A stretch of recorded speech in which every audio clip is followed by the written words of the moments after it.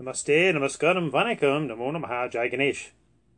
All one has to do is a little research on YouTube, social media, to know that there's a plethora of individuals out there who are purporting to have knowledge of yoga. What is yoga? What is a yoga teacher? Who is a yoga teacher? How to make six figures as a yoga teacher? The Yoga Sutras. What are the yamas? What are the niyamas? What is Ashtanga? It's absolutely incredible. It's almost like having mountains of videos on baptism and communion with no reference to Christianity at all. And certainly the people who are teaching it are not Christians. So we have all of these quote-unquote experts who are not Hindus pretending to teach and speak about what is actually the Hindu yoga dharma. Remember, the Sanskrit Hindu word yoga means yujatman brahmancha. These are the religious disciplines of the Hindu dharma, Hinduism, the Hindu religion, taught by Hindus and not for a fee. And yet, how do these so-called yoga teachers seem so confident in what is actually their lack of knowledge without actually realizing it? Often, instead of answering a direct question, such as what is yoga, they will give another truthful statement like, oh, yoga makes you feel good.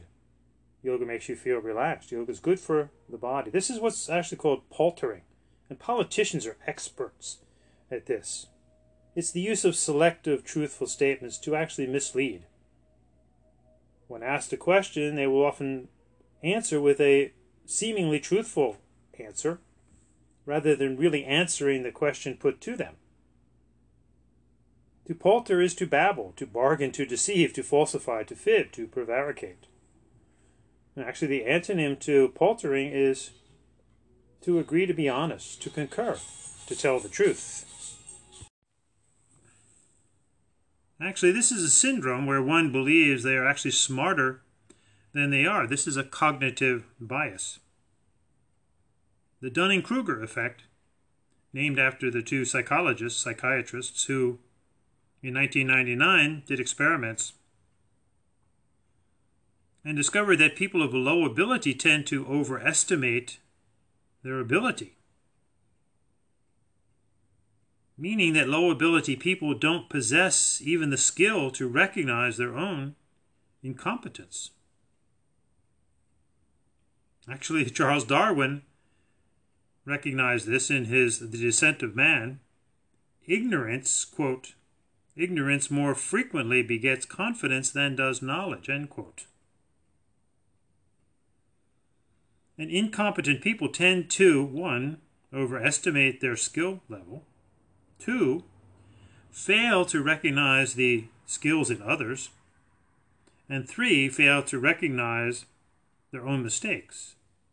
However, when we speak of people of low ability or incompetent people, this is what's particularly puzzling, because though one may be highly skilled in one area of life, they can be totally incompetent in another, yet because of their high skill level in one level, they are unable to see their lack of knowledge in another or admit it.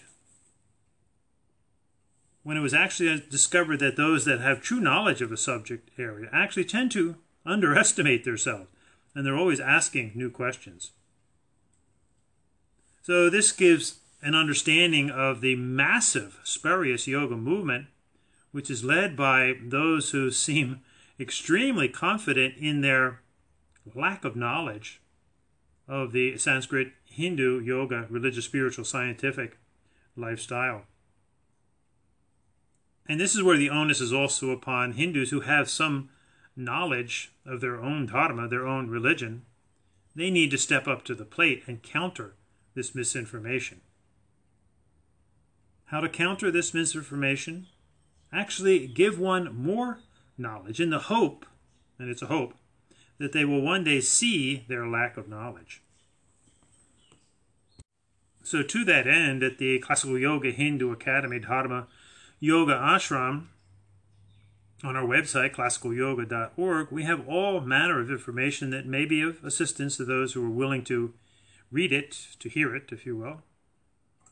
And speaking of hearing of it, we have a whole host of podcasts. If you go to Dharma Yoga Ashram in our podcast, scroll to the bottom and begin with what is yoga, as we systematically go through what is the Hindu yoga, religious, spiritual, scientific lifestyle. And it is our fervent hope that those who are simply misusing the sacred Sanskrit Hindu word yoga and basically doing stretching and relaxation exercises, that they would just get out of the yoga business and go into the stretch and relaxation business. However, for those that are truly interested in the ancient and contemporary Hindu yoga dharma, Hinduism, the Hindu religion, it's our hope that you would study. And the avenues for study are innumerable, especially in today's modern age of technology. Study the Hindu yoga dharma from many viewpoints, because you will get many different viewpoints, some conflicting. And if at some point you choose to become a Hindu, well, that's open to you to do. And only then would one logically and honestly and ethically ever assume to be a teacher of the Hindu yoga, religious, spiritual, scientific lifestyle. Om Jai Ganesh, Jai Hindu Yoga Dharma.